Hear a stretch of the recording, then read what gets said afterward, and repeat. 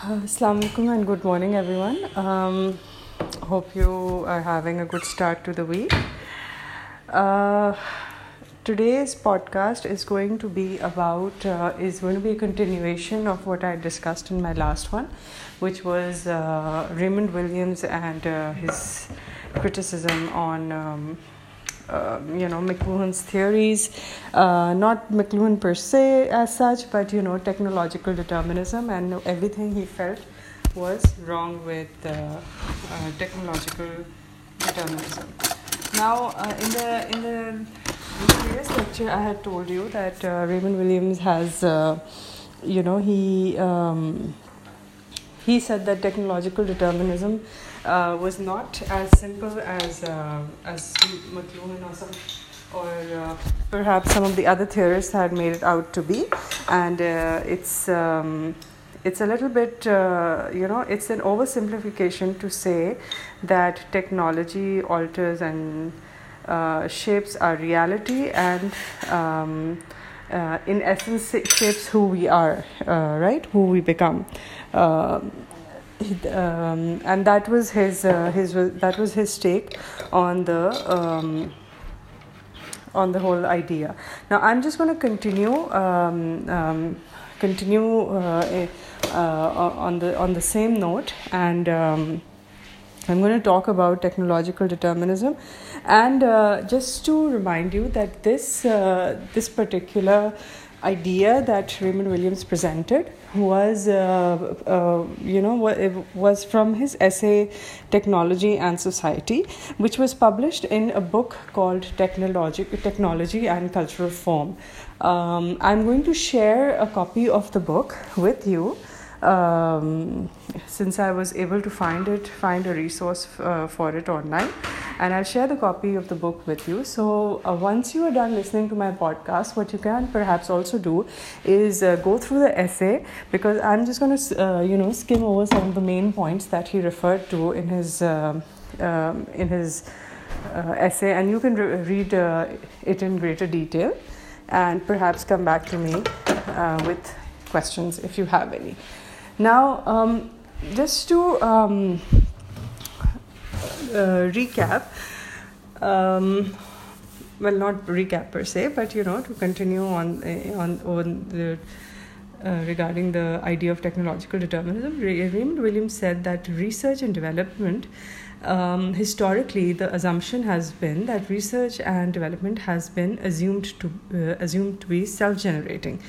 And he said that one of the major problems with all theories related to technology till now is that they are often thought to have been developed in isolation, which is not necessarily the case. Technology, he said, hardly ever develops in isolation, and it's never the case that they are just let's say a scientist has an idea that, I want to develop so and so thing, or a researcher has this idea, and that then leads to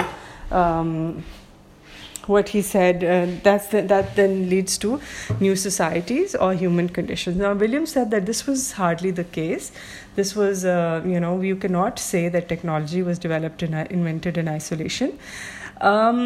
That is the premise regarding technological determinism, that technology develops in isolation without any taking into account the social needs or human needs of the time, and it then leads to new societies or human conditions. Then he said that there's another point of view regarding technology, which is called symptomatic technology, which means that technology is developed as a consequence of some need, and it also assumes that research and development are self-generating. That is, the basic assumption here, but in a more marginal way. So what is discovered in the margin is then taken up and used. So basically the idea that I spoke to you about last week, that technology, जो भी technological development होती है वो एक by product होता है जो human needs हैं उस टाइम की, जो सोसाइटल नीड्स हैं of the time, and based on those needs the technology is developed. he also and then he said that जो ये symptomatic technology का जो point of view है वो ये कहते हैं कि it was never कि keeping those needs into account something was developed. It was usually it's usually the case. The assumption is that okay, so there is so and so need, so perhaps XYZ technology can be used to fulfill that need or to improve the human condition. So when he said that this is technology and development and symptomatic symptomatic technology, as he called it, is developed in the margin, he meant that it is a byproduct of you were actually looking for something or hoping to solve the problem in some other way, and then accidentally you discovered so and so thing, and okay, so you realized, okay, so this is how we can solve XYZ problem. I will give you the example of electricity here. So electricity, and this is something that he also mentions in his essay. Electricity was जो electricity का जो function था, या आप कह रहे हैं जो उसको आइडेंटिफाई किया गया था, वो थ्रू नेचुरल लाइटनिंग सोर्सेस था. When lightning struck at a particular point, it was determined that okay, well, there is some kind of energy here, natural energy at play here, and then so on and so forth. Ideas later on came about that this particular energy is probably a good way of powering, some of the more basic devices that they had back then, and then keeping those devices in mind, that idea in mind, not devices, sorry, that idea in mind, the idea of having good conductors of electricity came into existence. So it was never that we all automatically mankind knew कि अच्छा electricity जो है वो ठीक है, हमने discover कर ली, अब ये चीज़ें जो हैं उसका गुड कंडक्टर है. बिकॉज इलेक्ट्रिसिटी वाज डिस्कवर्ड, उसका एक जो बाय प्रोडक्ट निकला वो ये था कि हर चीज़ के थ्रू इलेक्ट्रिसिटी पास नहीं हो सकती, and that was determined after several experiments and mistrials and trials, and it was found out that you need something to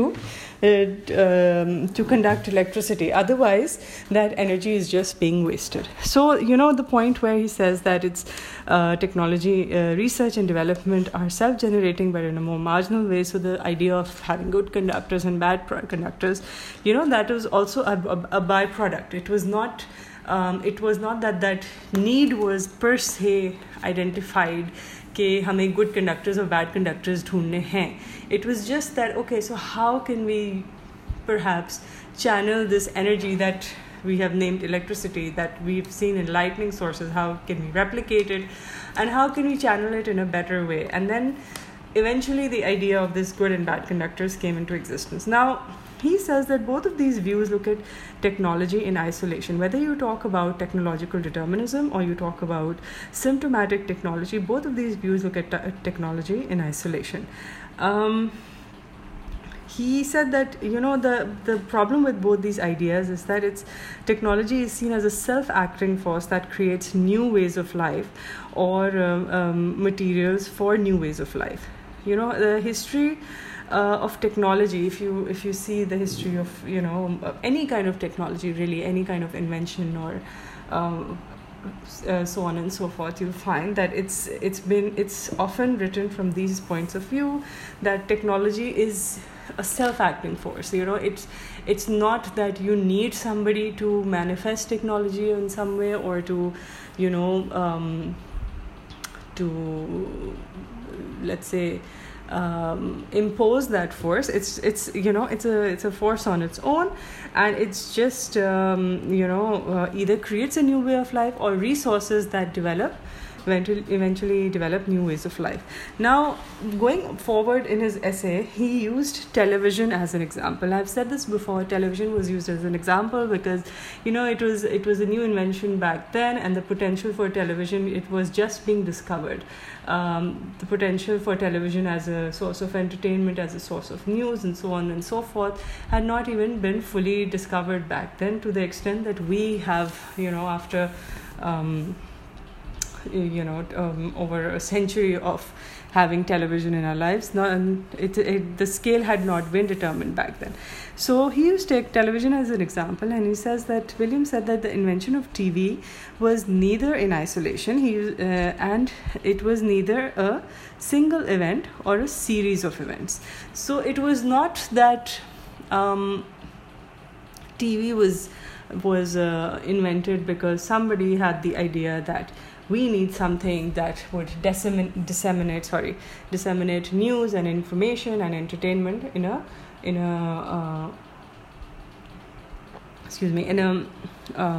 a more effective way. He said there was a series of events actually that led to the invention of TV,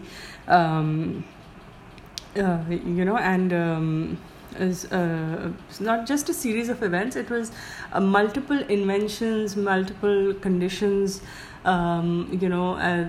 conditions that presented themselves at a certain point in time, certain needs, certain ideas. It all eventually led to the development of TV. So he said that the invention of TV was connected to a series of other inventions such as electricity, telegraphy, photography, and so on and so forth. TV became a separate technological objective in the late 19th century. Even then, as a separate technological objective, it was dependent on other inventions and technological enterprises. This is quote unquote directly from his essay. So he said that electricity was first considered a natural phenomenon, right, in the early 19th century, and at the end of the 19th century, people thought that it could be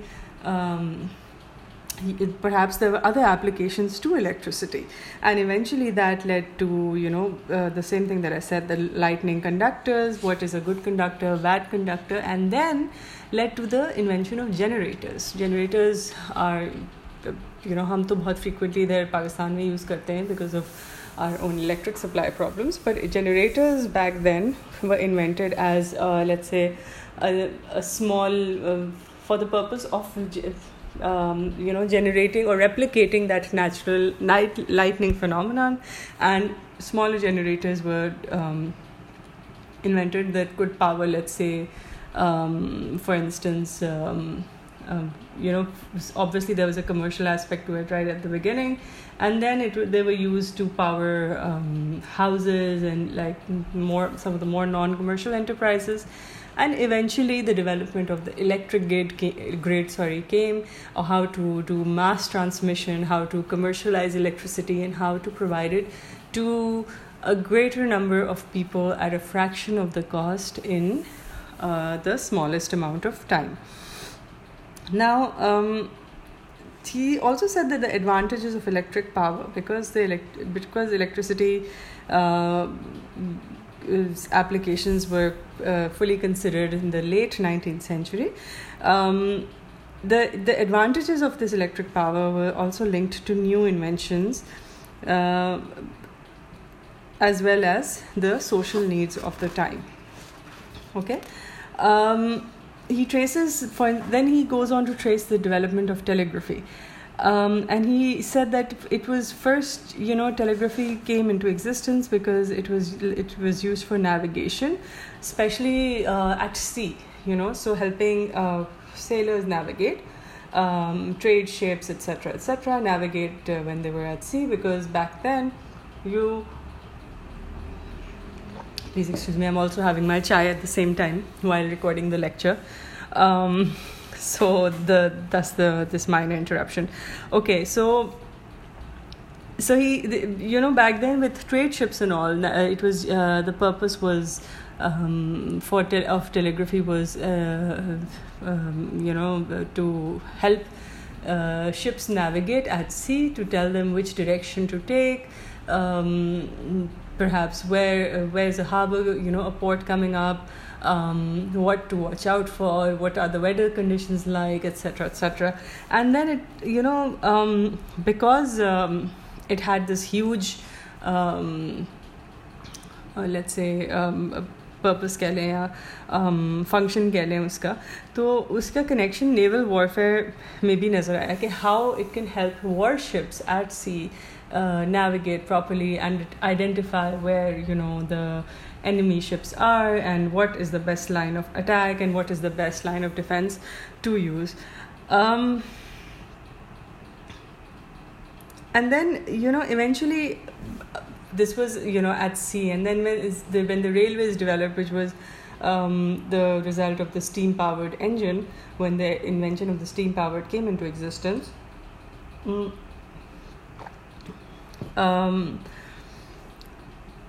that was a response to the development of the industrial system, when the as I said, when the railways development.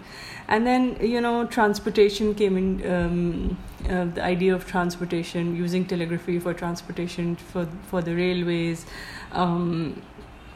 for communication as far as let's say between between states, or between between states, even like diplomatic relations. Similarly, he says that photography, the idea of photography was, there was this need to reproduce and transmit. So prior to photography, how would we reproduce? How would people reproduce something? It was through art, and by art I mean actual, sketches, or drawings or paintings or whatever you want to call it, through art. But obviously that was very time consuming, and it would take years and years sometimes for artists to reproduce a single thing, a single person, a single event, a place, so on and so forth. So there was a need to reproduce and transmit images, or images in a much faster way. And it was not just reproduction ka ek purpose tha us time pe, to when as far as reproducing images is concerned, was to document and to record. So a lot of and that's something that human beings have done since since the beginning, like the earlier cave drawings, when you look at like the prehistoric time when cavemen would sketch and draw and basically to communicate with one another. And not just that, sometimes just to record something, right, that an event happened in front of them. So language, spoken language had not been as such been invented back then, and even written language, it was just symbols. So those symbols that they drew in their caves and in the places where they lived, that eventually ended up documenting things. It turned out to be that way, that documented things of how of how events would transpired back then. And so the idea of photography stems from that, this need to document, to reproduce, to replicate, and to to keep a record of something, because sometimes human memory, it fails us. And once the newspaper press was developed, once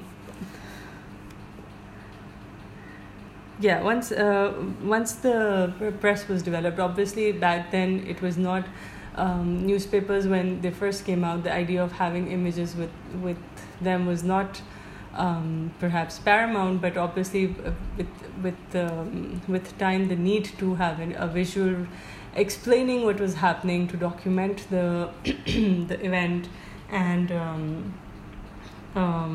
to illustrate it better, that need also arose. And so it was a record. The idea of photography was to record the reality of events around us. Now, this photography eventually led to moving pictures. The magic lantern, which was, back in the late 19th century, it was a slide projection, which would show moving images and would entertain people through those moving images. You can Google this, you can look it up, the magic lantern, and it was like the earliest form of a slide projection, in which images were used to, and they were rapidly changed. A series of images representing a certain action or an event were played in quick succession, and this was known as moving pictures. And this was, not just, it was perhaps you could say a form of entertainment. So at some point, sometimes it was just to depict the events as they unfolded. And जो comic books का जो idea है, जो especially जो TV animations जो हम in their earliest form, if you look them up in their earliest form as well as currently, that is where the idea comes from, the moving pictures. And this magic lantern slide projection, which was the earliest form of a projector, led to the mechanical motion pictures. So earlier it was the slides were changed by hand, and you had to do it very quickly. And then later on there was a gadget that was developed that would change the pictures in quick succession. So, these techniques of filming of projection in the late 19th century led to the first public motion picture shows, the silent movies, because photography was developing at the same time side by side, so you didn't really always need you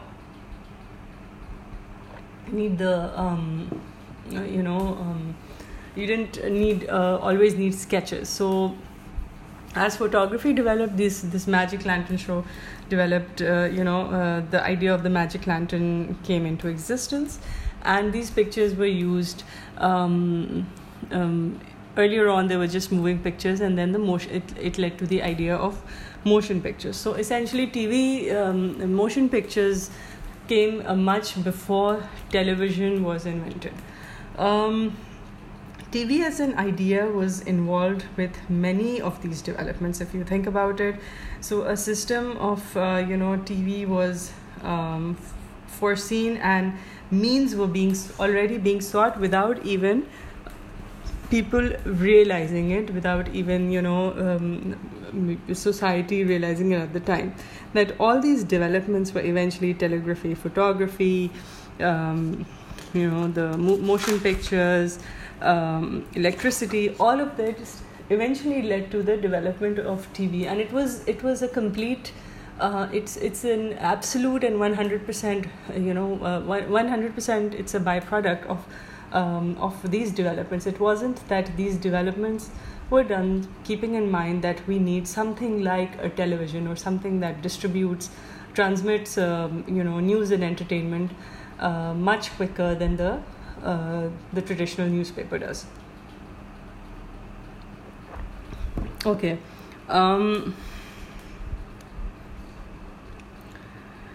So new systems, Williams said that new systems of production and of business, transport, etc. already had been organized at an economic level before the television came into existence.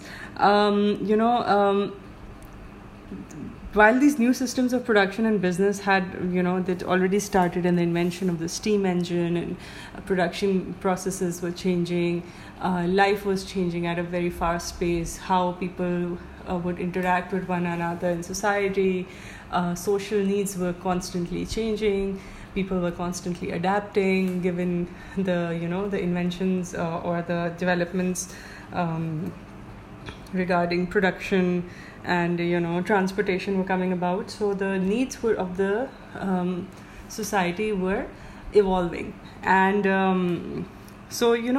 these systems, he said, were already in place, but new systems of social communication, with a new economic system, with new systems of production, business, transportation. He said that a new system of social communication was also needed. But nobody really thought about it in those terms. Nobody really put two and two together. So all these inventions that have let's say improved our social communication were just, he said, a byproduct of these activities of regarding production and transportation that were happening at a very macro level.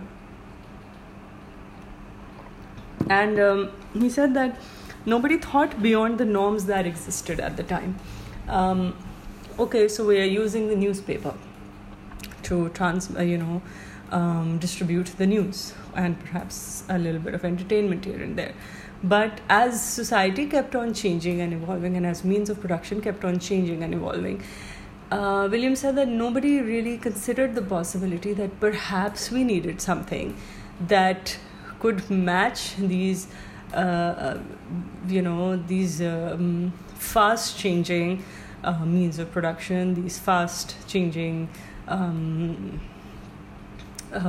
economic activities where trade was improving, where means of transportation that were used for trading were improving, and so on and so forth. So he said that this is why technological determinism, like if you look at the history of TV and how it eventually came into existence, he said that you really cannot say that technology develops in isolation, whether it's and neither can you say that it alters and because so and so technology developed, it alters your perception of reality, or it leads to a new society. He also said that saying that the technology was again a certain kind of technology was developed deliberately as a consequence of some kind of social need. That is also not 100% true, although I think Williams, he was right to an extent. But I do think that in today's day and age, we also find that sometimes technology is developed because a very specific need is identified. And I will give you the example of,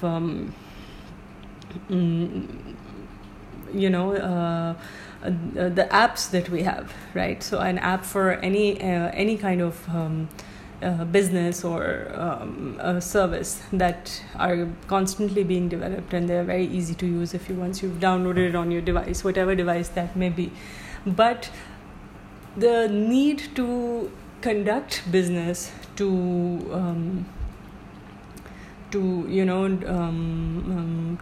disseminate perhaps information, because there are news related apps also now, and so on and so forth. There is a very specific need that was identified, something that was quicker than typing an entire URL in your browser search box and then waiting for it to load. So an app is much faster that way, and it's also it constantly updates. With a browser, you don't have that advantage if you're looking something on a browser. So that need was, I feel that it was definitely present, and it was definitely identified, maybe not in so many words as I have just described, but it was for sure it was there, and the apps that we see today are a consequence of that. So to say that technology is not developed as a consequence of a social need is not 100% true. But again, keeping that in mind, we also have to remember that apps जो अभी हम जो apps use करते हैं और जिस frequency से हम use करते हैं, और अब हर चीज़ का app available है, जो when the first app was created, it was probably also a series of events and a series of developments, multiple inventions, multiple technologies, multiple ideas that were going in hand, that were developing side by side. And the idea of the app probably was an amalgamation of all these various developments and thoughts and needs that had let's say had been developed, or not developed, sorry, had come about. Okay, so this is just one part of his essay that I have encapsulated right now. There's another part to it which I will also try to compress it for you and record it in a separate podcast, and I will also share with you his book, and so you can take a look at the essay in greater detail, and then whatever questions you have, you can you can get in touch with me. Okay, I will speak to you guys soon. Take care. Bye.